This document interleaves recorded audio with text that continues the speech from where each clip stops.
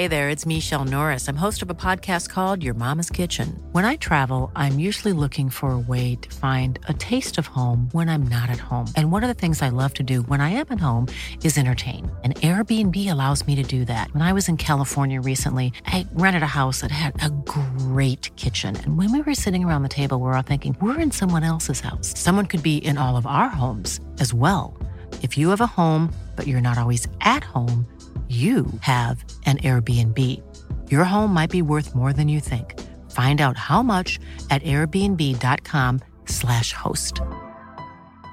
Quality sleep is essential. That's why the Sleep Number Smart Bed is designed for your ever-evolving sleep needs. Need a bed that's firmer or softer on either side? Helps you sleep at a comfortable temperature? Sleep Number Smart Beds let you individualize your comfort, so you sleep better together. J.D. Power ranks Sleep Number number 1 in customer satisfaction with mattresses purchased in-store. And now, save 50% on the Sleep Number Limited Edition Smart Bed for a limited time. For J.D. Power 2023 award information, visit jdpower.com/awards. Only at a Sleep Number store or sleepnumber.com. Hey, it's Ryan Reynolds, and I'm here with Keith, co-star of my upcoming film, If, only in theaters May 17th. Do you want to tell people the big news?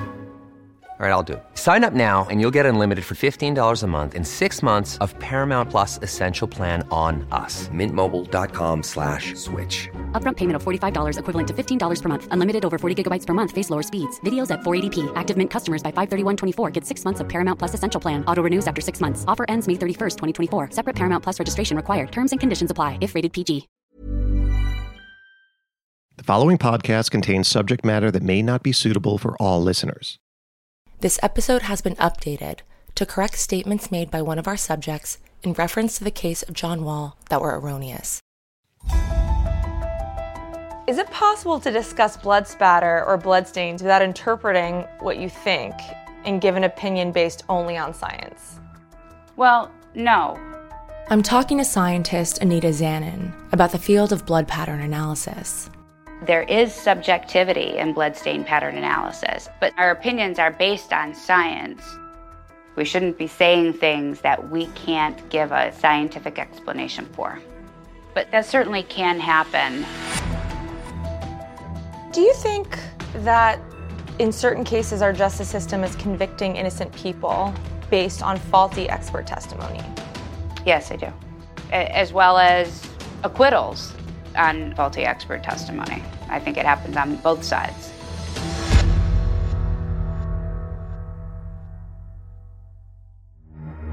I looked him dead in the eye and I said, your expert's wrong.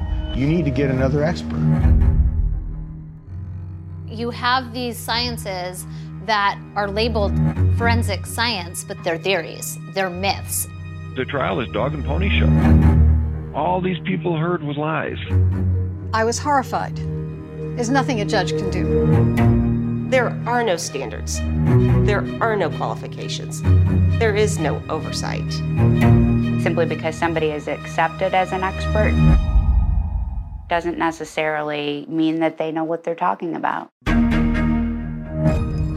From Discovery Plus, ID and Joke Productions, this is Unraveled, Experts on Trial, a 7-part series that investigates a crisis in the American court system that will leave you hoping you're never accused of a crime that an expert says you committed.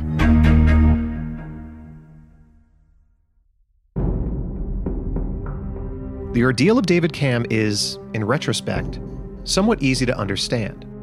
Small-town Indiana police give too much weight to the testimony of a blood expert and end up convinced of an innocent man's guilt. What we want to know is David Camm's conviction merely a tragic case of extraordinary bad luck?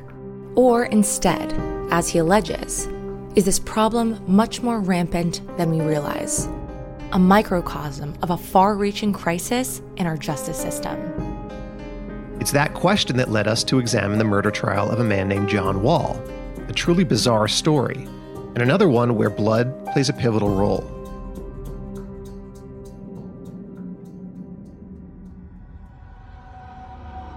September 2011, Salt Lake City, Utah. A 911 call comes in a dispatch from the boyfriend of a local cancer researcher, named Uta von Schwedler. I just came over. I couldn't find my girlfriend. I came over, the water was running, and she's in the bathtub, and she's drowned. She's dead. When Uta's boyfriend called 911, how did he sound? Very distraught, very, very distraught. He reported to the dispatcher that he had entered the house and found his girlfriend dead in the bathtub. Homicide detective Corden Parks remembers the day clearly.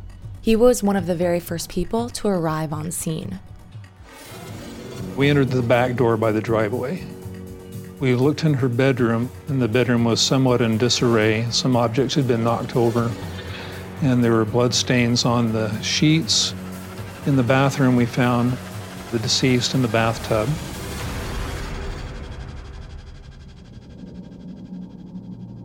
As far as blood stains, were there any in the bathroom?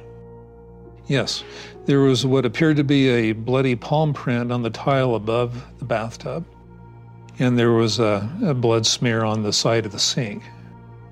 So what's next then, from an investigative standpoint? Well, the issue is did she commit suicide or was she murdered? That's the issue right away. Despite all the blood, the answer to that question is immediately unclear. Uta von Schwedler lay in the bathtub, wearing only a pair of shorts. An old photo album and a magazine are scattered beside her on the wet floor. Underneath her body is a large kitchen knife. To find a knife in the bathtub with her would be an indicator of suicide. But it was confusing. The evidence there is confusing. I think it was a AAA magazine. Why would she have that in the bathtub with her if she were committing suicide?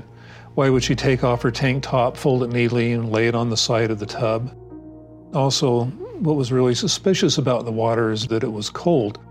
Her boyfriend remembered distinctly that he turned off only the cold water when he entered and found Uta. I've never known anybody who committed suicide in a tub of cold water. That was absolutely suspicious and very, very concerning. Does she have any visible injuries that can be seen?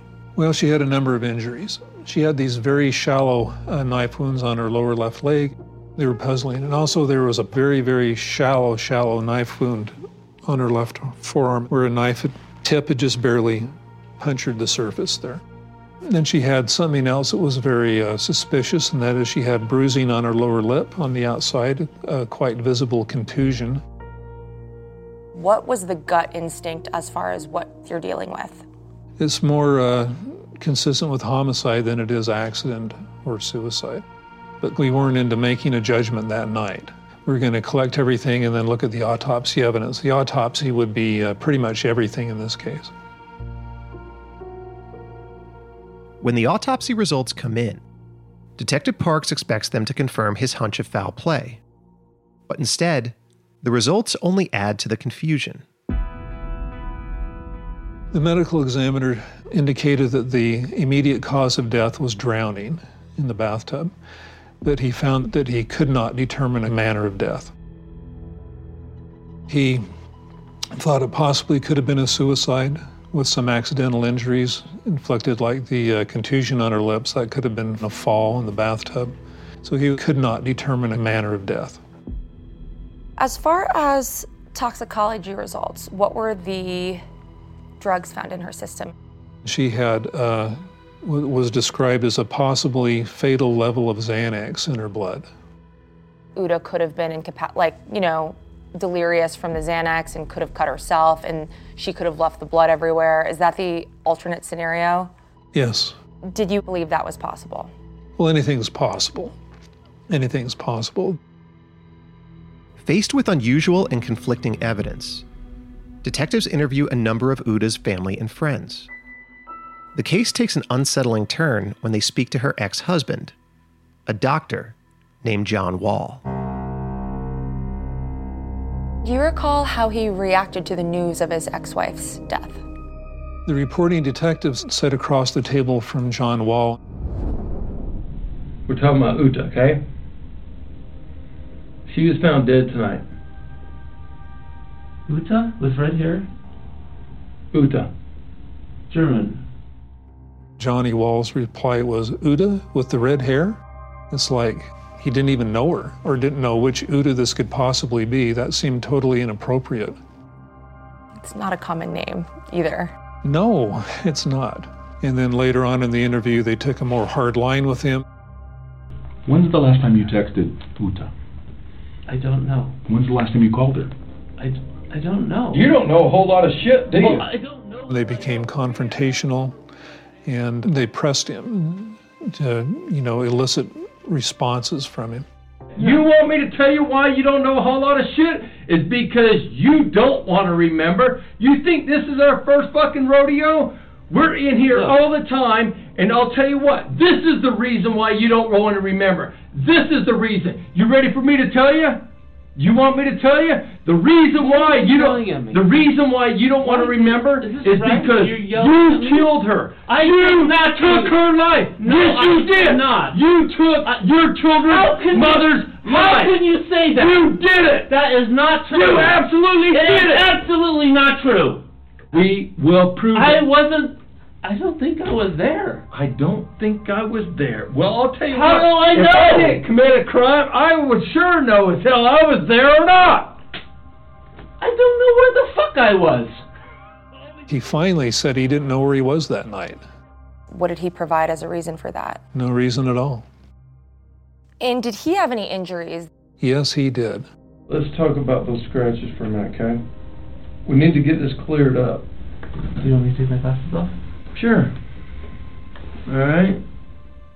One thing that was very noticeable from the time they picked him up is in his left eye, he had received a severe injury to his eye. And also he had scratches on his face and on his forearm. The two detectives that interrogated him that night, they felt very positively that he was guilty. So after Johnny returned home, did anything unusual happen? Yes. He gathered his children around him in his bed, in his bedroom. He told them that their mother was dead, and the police thought he might have done it. The children became very scared and very distraught. They called a friend of the family, who was a psychiatric nurse. She went up to talk to him, and they had some conversation, and it was very odd because he kept his face to the wall. And after she talked to him and warmed him up a little bit, he turned around and she notices horrible blood inside of his eye and the scratches on his face. And she asked him, did he do it? And Johnny replied, I don't know. Which was like very scary for this woman who was there by herself, with Johnny. And she made arrangements to check him into Uni, which is a psychiatric facility. And they took him from his house and they checked him into Uni. With his prime suspect checked into a psychiatric facility, Detective Parks searches for more clues. Investigators examine Uta's fingernails for DNA. So, as far as the DNA is concerned, that was located under Uta's fingernails, is there anything about the DNA which makes that evidence difficult to make determinations with? Yes, the DNA from her fingernails is problematic. It only had, I think, five markers out of a possible of 26. So you can't use that DNA and say, absolutely, this is the guy that left this DNA under her fingernails. You could not present that in a court of law as a unique identifier of John Wall as the killer of Uta von Schwedler.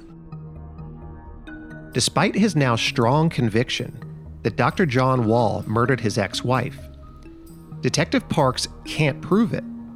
The evidence at the scene is circumstantial at best, exculpatory at worst.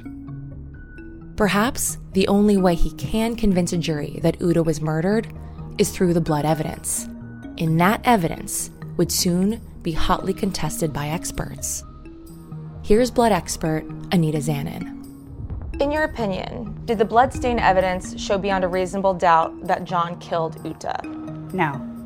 In fact, the bloodstain evidence didn't indicate that anyone killed Uta.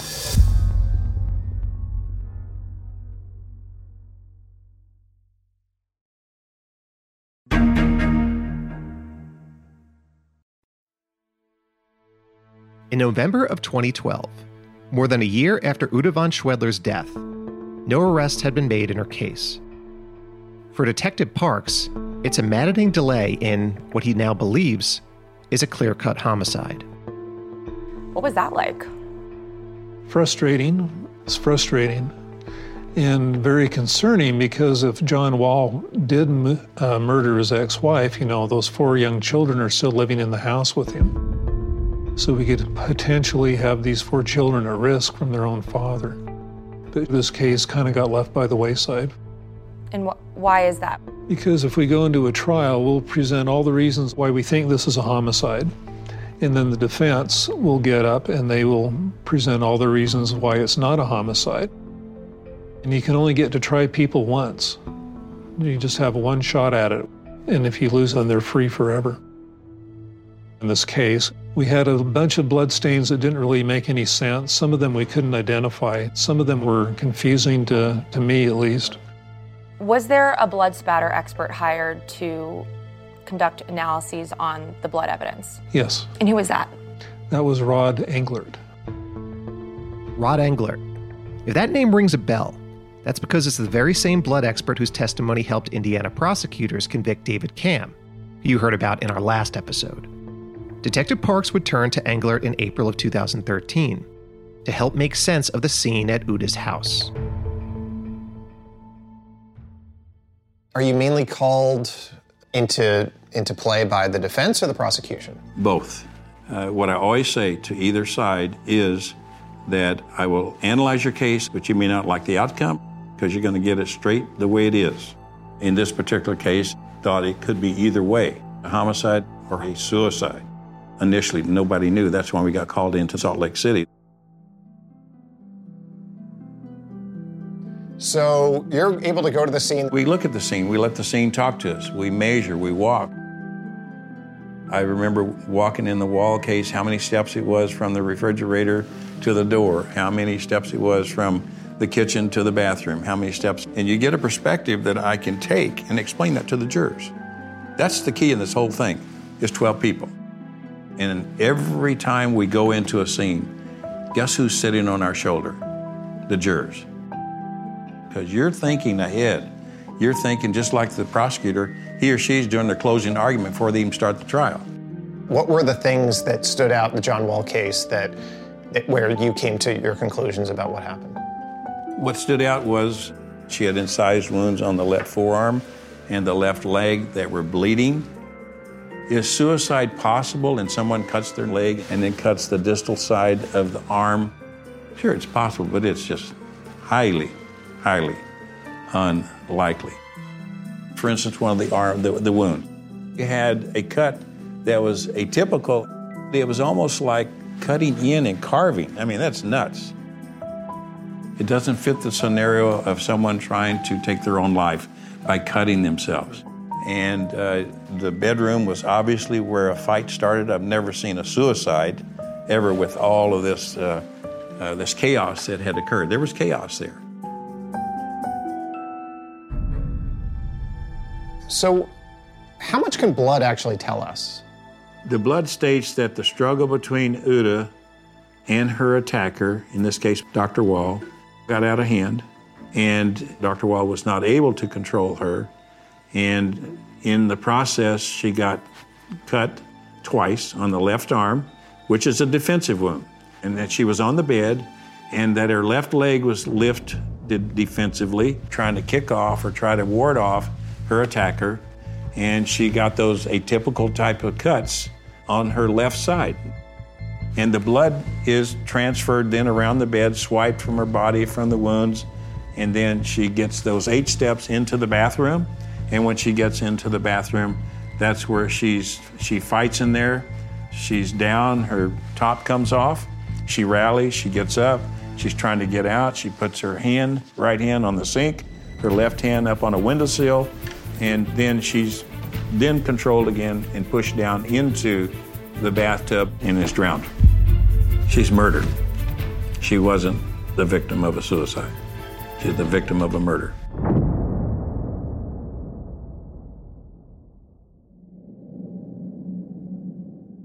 Okay, so I'm confused because Englert's supposed to be a blood pattern analyst, but he hasn't said one thing about the shape of a blood stain, the shape of a blood smear. He's literally getting into the minutia of how he thinks the crime unfolded. He's saying things that you couldn't possibly know from looking at blood spatter. He's literally coming up with a blow-by-blow unfolding of how he thinks this crime happened.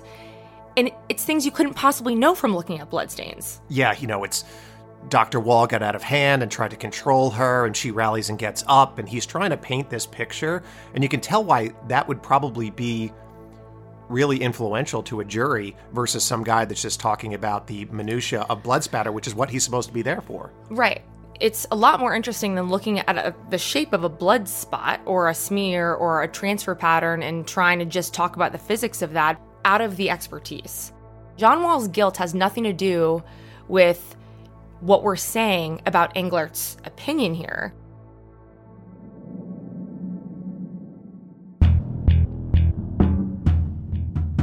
In April of 2013, over a year and a half after the death of Uta von Schwedler, Dr. John Wall is arrested for murder. The findings of blood expert Rod Englert give credence to Detective Park's theory of the crime. How do you think this murder may have been carried out? My theory is Mr. Wall went there early in the morning. He surprised Uta in her bed, and then he got the Xanax inside of her. The exact mechanism that it was applied, we don't know. Also, she had that bruising on her lower lip. That might be indication that a cup was pressed to her lower lip and she was forced to drink it.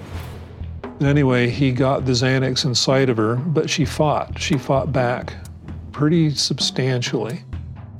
The poisoning that he had planned didn't quite work out, and he had to dispose of her quickly. He dragged her to the bathroom, got her into the bathtub, ran the cold water, and held her under the cold water until she died.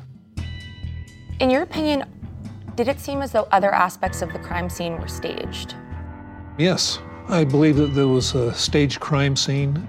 The killer was trying to do everything he can to make it appear that she was emotionally distraught, and throwing her child's photo album in the bathtub with her could make it appear that she was reminiscing or feeling sorrowful over that child. As far as Englert, do you feel as though his testimony would be particularly important in this case? Yes, absolutely. Just because the police are very much lay people when it comes to forensics. And the experts have spent years of their lives studying these issues and these subjects, and they know things that we just don't. At Dr. Wall's trial, Englert would present his findings to the jury. When the prosecution rested, defense lawyers would counter by calling their own blood pattern analyst to the stand, Anita Zanin. How did the John Wall case come to your attention initially? I was contacted by his defense attorney, who gave me a synopsis of the case, how Uta was found, the wounds she had, as well as the fact that the prosecution had a bloodstain pattern analyst examine some evidence and review the case, and he wanted me to review that as well. So I looked at the photographs and the documentation for the entire house. There definitely were some problems with contamination. We can see in the photographs that notebooks are on the bed and discarded gloves on the bed and things like that. It was documented that one of the police officers stepped on the bed in order to get a better look at bloodstains on the other side of the bed. Those things are all problematic and potential sources for contamination. What were your initial impressions about what we were dealing with at the scene of Uta's death? Well, it became clear to me that all of the stains there were passive in nature, which means it was simply dripping by gravity alone. There is no spatter and no cast-off. There didn't appear to be a violent struggle that you often see when there's more than one person involved. There were blood stains on the bedding itself. We can't know the original position of the bedding when this incident occurred. The only conclusion that we can make is that there was some movement on the bed. That's it. We can't know the events or the length of time this took. Bloodstains cannot give you an indication of someone's level of consciousness. Also, the trail of bloodstains to the bathroom is unaltered, which to me is significant in that if there were more than one person, we might expect them to be disrupted. And what about the wall? Because there were smears of blood on the wall. The bathroom wall? Yes. The transfer stains on the sink and wall, again, simply indicate movement, which is consistent with somebody lowering themselves into the bathtub. The bloodstains alone are insufficient to determine if more than one person was present. There's no indication that there was anything violent going on. There was no impact spatter. When we see people rolling around on the floor, we see different types of patterns that we just don't see here. Do you believe John killed Uta? Why or why not? So my job is not to determine guilt or innocence. That's really all I can say about that, is that that's not my determination to make. But the bloodstain evidence didn't indicate that anyone killed Uta.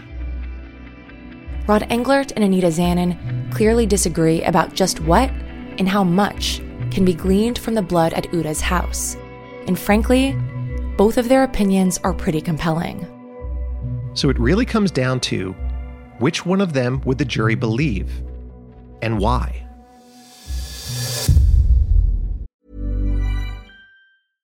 Hey, I'm Ryan Reynolds. At Mint Mobile, we like to do the opposite of what Big Wireless does. They charge you a lot, we charge you a little. So naturally, when they announced they'd be raising their prices due to inflation, we decided to deflate our prices due to not hating you. That's right. We're cutting the price of Mint Unlimited from $30 a month to just $15 a month. Give it a try at mintmobile.com/switch. $45 up front for 3 months plus taxes and fees. Promo rate for new customers for limited time. Unlimited more than 40 gigabytes per month. Slows full terms at mintmobile.com. Ready to pop the question? The jewelers at BlueNile.com have got sparkle down to a science with beautiful lab-grown diamonds worthy of your most brilliant moments. Their lab-grown diamonds are independently graded and guaranteed identical to natural diamonds, and they're ready to ship to your door. Go to BlueNile.com and use promo code LISTEN to get $50 off your purchase of $500 or more. That's code LISTEN at BlueNile.com for $50 off. BlueNile.com, code LISTEN. Quality sleep is essential. That's why the Sleep Number Smart Bed is designed for your ever-evolving sleep needs. Need a bed that's firmer or softer on either side? Helps you sleep at a comfortable temperature? Sleep Number Smart Beds let you individualize your comfort, so you sleep better together. J.D. Power ranks Sleep Number number 1 in customer satisfaction with mattresses purchased in-store. And now, save 50% on the Sleep Number Limited Edition Smart Bed for a limited time. For J.D. Power 2023 award information, visit jdpower.com/awards. Only at a Sleep Number store or sleepnumber.com. Hiring for your small business? If you're not looking for professionals on LinkedIn, you're looking in the wrong place. That's like looking for your car keys in a fish tank. LinkedIn helps you hire professionals you can't find anywhere else, even those who aren't actively searching for a new job but might be open to the perfect role. In a given month, over 70% of LinkedIn users don't even visit other leading job sites. So start looking in the right place. With LinkedIn, you can hire professionals like a professional. Post your free job on linkedin.com/people today.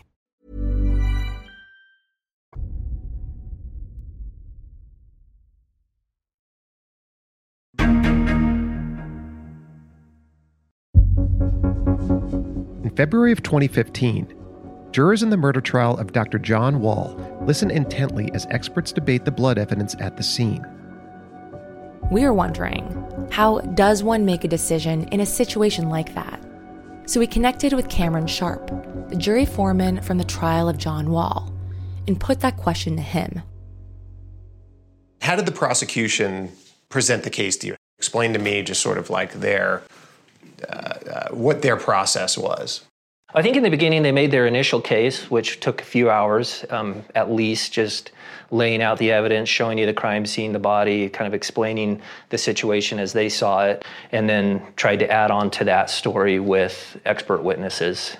So do you remember the first expert witness they called? Rod. Rod is Rod Englert, the blood pattern expert hired by the state. What were they doing with Rod? So Rod came up. Once they got his credentials out of the way, Rod spent some time going over the crime scene. What I found fascinating was he also showed other murder scenes. For example, if you bludgeon somebody with an axe, he shows you how the blood will travel in certain directions and how it splatters so that you can determine what kind of weapon might be used in a particular crime scene. From what Alexis and I have learned, it's this style of presentation that has made Rod Englert a successful and sought-after expert. Juries love it because it makes for a visually arresting lesson on forensics. Of course, it does feel like something that the defense should object to, but in this case, they didn't. So what did he say? With this particular crime scene, he showed us the blood on the bed and on the floor, different places in the room and in the bathroom, and then he made his case of where that blood might have came from. Where to me, it just looked like blood. Rod showed where the blood potentially is telling a story, and then in addition to that, he took out a big whiteboard, he had some fake blood, and then he actually had a demonstration right there in front of the jury. He had a glove, poured blood on it, smeared it, hair on a wig, smeared it. And so he gave us a real life example of what that would look like and how to read the blood, so to speak. You're in a trial, it's a very staid atmosphere. Then this guy comes in with pictures of other crime scenes. He's talking about axes and bludgeoning and things like that. Would you say it was, for lack of a better term, entertaining? I wouldn't say it was entertaining, just due to the nature of the gravity of the situation that we were in, but it was fascinating. It was information I didn't know about. I feel like I learned something about his presentation. Entertaining, no, but knowledgeable, yes. Fascinating, yes. Now, when he had gone through this, after he was done, what were your thoughts as he stepped off the stand? So I think with Rod, for me, it just opened up my eyes to a whole different way of looking at the crime scene that I otherwise maybe would not have. He believed, in his theory, he presented that the blood was telling a story, that there was a struggle. But then, John Wall's defense attorneys had their opportunity to put a blood expert on the stand. And the jury heard something very different. So when Anita, the defense blood spatter expert, got on the stand, what did she say happened? So what she said happened was that Uta tried to kill herself, commit suicide by taking her own Xanax, trying to cut herself to commit suicide. Probably became sedated a little bit and then went to the bathroom and finished the job by drowning herself. A quick but important fact check here. Anita did not offer a narrative about what happened to Uta in her testimony. The juror, Cameron, is most likely recalling testimony given by a pathologist called to testify for the defense. On the contrary, Anita simply stated that there was nothing inconsistent about the bloodstains with Uta having been alone and under the influence. So when you're listening to those two scenarios, which one was sounding more plausible to you? Rod's. Why? I think that for me, it was the way that you have the crime scene laid out and the way that he walks you through that. The other blood spatter expert, she used some vocabulary words that some of us didn't know. She used the word tangential and said that this was a tangential wound, and we all, I think when we got to the room, kind of like, what's tangential mean? But her whole point was trying to just explain different scenarios that those wounds could have gotten there. And to me, though, it still didn't make a whole lot of sense. Once again, Cameron is mistakenly recalling here the testimony of the pathologist, not Anita Zanin. I mean, at some point were you thinking like, wow, we've got two scientists that are both credentialed, they're giving us something, and now it's up to us to figure out who's telling the truth? Yes, in a sense. It is a little weird that they look at the same crime scene, both experts in the same field, and they're both seeing it completely different. It kind of makes it tough because they're trying to cancel each other out, and one's suicide, one's homicide. However, you got to pick one or the other, and I think it's all based on how they present their information, their expertise, their science, and their credentials, and then being able to really tell that story from the blood. Do I feel like one did better than the other? Yes. I think with Rod, I felt like it was a little bit more of a cohesive presentation of bringing it all together. The other one, not so much. After deliberating for about 5 hours, the jury would return with a verdict. Dr. John Wall is found guilty of murdering Uta von Schwedler and sentenced to 15 years to life in prison. For Detective Corden Parks, It's a long-awaited moment of vindication. Do you feel as though Johnny Wall is where he belongs? Yes, I do. And do you think, ultimately, forensic experts played a significant role in this case? Absolutely. The pathologists and Rod Englert were crucial to the case. And without them, what could have happened? He could have been found not guilty or maybe not even charged at all. Dr. John Wall remains in prison to this day, and we're not advocating for his guilt or his innocence, but we are questioning the process that got him there. Because when you hear expert and science, you think you're going to be presented with objective facts. But when you have dueling experts, the fate of the verdict instead rests on who the jury decides to believe. And that gets extremely subjective.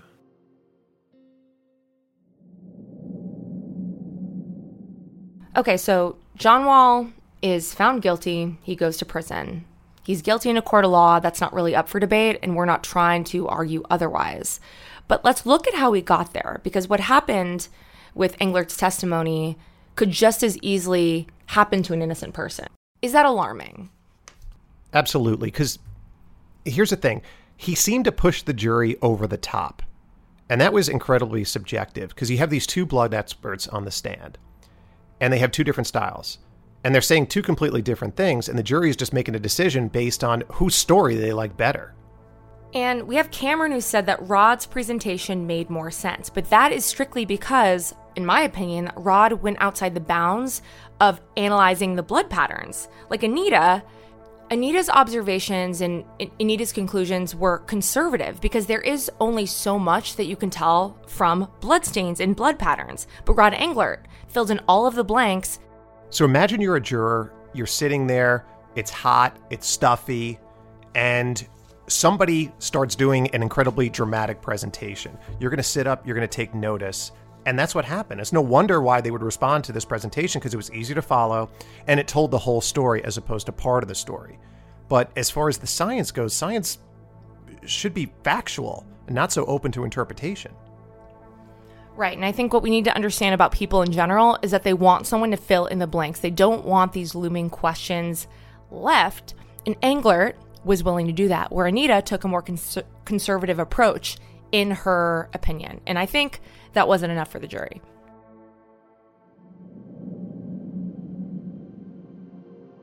We asked both Rod and Anita what they thought of this odd system in American courts, the system of dueling experts. Honestly, it's a question that I've rarely thought about until we started doing this case. But if I'm a juror and I'm looking at it going, wait a minute, who do I believe? The science is the science. I don't know. I don't know. You have to talk to the jurors. But you let the evidence do the talking, and you have to be able to interpret it. And that interpretation is where it can be misleading sometimes if you really don't understand it, if you haven't been to a lot of scenes. And that's my point. I've been to thousands of scenes. What is it that makes you so good at connecting with a jury? You in particular. What do you do that the other people don't do that makes you connect with a jury? I really don't know how to answer that. I feel I have a lot of confidence when I go in with a case. If I don't have that confidence, I won't go. When we see dueling experts in a courtroom, how is the jury supposed to decide who to take at face value? Right, that's a good question. And sometimes they don't know who to believe. And I've had juries that have said, we didn't know who to believe, so we just didn't consider that evidence. And that's, again, one of the reasons that I don't necessarily push to testify. If there's an opposing expert, I push them to try and get what they need from them on cross-exam instead of putting me up if they can, because I think that it's more effective. Anita makes a strong point. Rather than put the juries in a position to decide between two opposing experts, attorneys should take the opportunity, under cross-examination, to question an expert's credentials, as well as the error rates, reliability, and limitations to the forensic field. Regardless of experts like Rod Englert and Anita Zanin's sincere efforts to portray the blood evidence in the most honest way possible, The fact remains, our court system is full of dueling experts. If one side presents expert findings, you can be sure the other side will counter them with their own expert. That's a problem, because the facts should be the facts. And there's something else David Camm said that would be even scarier if it were also true. These experts, they don't have the training, they don't have the experience, and the requirements to put a person in that position to get involved in a case, analyze evidence, and then give sworn trial testimony is very minimal, and there's very little oversight. Could the bar to be an expert really be so low? Let's put it this way. Where this story goes next, you're not going to believe.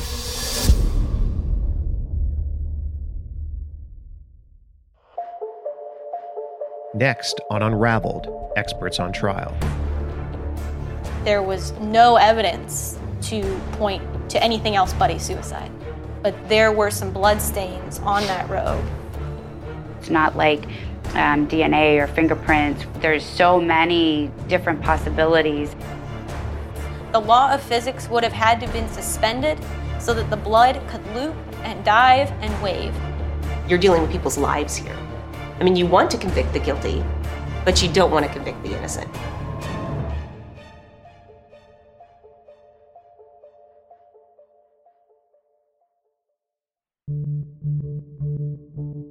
Unraveled is produced by Joke Productions for ID. The executive producers of this podcast are Joke Fincione, Biagio Messina, and Jeff Kuntz, along with myself, Billy Jensen, and Alexis Linkletter. Executive producer for ID is Tim Bainey. Additional producing and writing by Mike Gattinella. Our editor is Corey Nye. The music and score that you have heard in this podcast is by Biagio Messina, Dave Pellman, and the Alibi and Nimbo libraries. Make sure to check for episode 3 next week on Apple Podcasts or wherever you get your podcasts. It helps a lot when you subscribe, rate, and review the podcast that you enjoy listening to. Thank you for listening and for your support.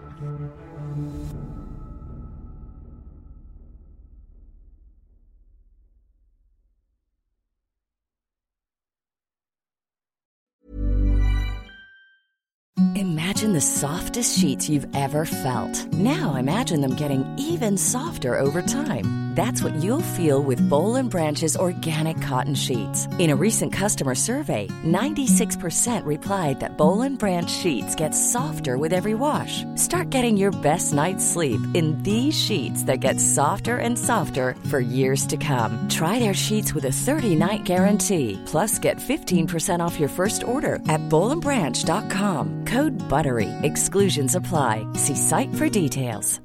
Hi, I'm Daniel, founder of Pretty Litter. Cats and cat owners deserve better than any old-fashioned litter. That's why I teamed up with scientists and veterinarians to create Pretty Litter. Its innovative crystal formula has superior odor control and weighs up to 80% less than clay litter. Pretty Litter even monitors health by changing colors to help detect early signs of potential illness. It's the world's smartest kitty litter. Go to prettylitter.com and use code ACAST for 20% off your first order and a free cat toy. Terms and conditions apply. See site for details. Even when we're on a budget, we still deserve nice things. Quince is a place to scoop up stunning high-end goods for 50 to 80% less than similar brands. They have buttery soft cashmere sweaters starting at $50, luxurious Italian leather bags, and so much more. Plus, Quince only works with factories that use safe, ethical, and responsible manufacturing. Get the high-end goods you'll love without the high price tag with Quince. Go to quince.com/style for free shipping and 365-day returns. Hey, it's Paige DeSorbo from Giggly Squad. High quality fashion without the price tag. Say hello to Quince. I'm snagging high-end essentials like cozy cashmere sweaters, sleek leather jackets, fine jewelry, and so much more. With Quince being 50 to 80% less than similar brands. And they partner with factories that prioritize safe, ethical, and responsible manufacturing. I love that. Luxury quality within reach. Go to quince.com/style to get free shipping and 365-day returns on your next order. Quince.com/style.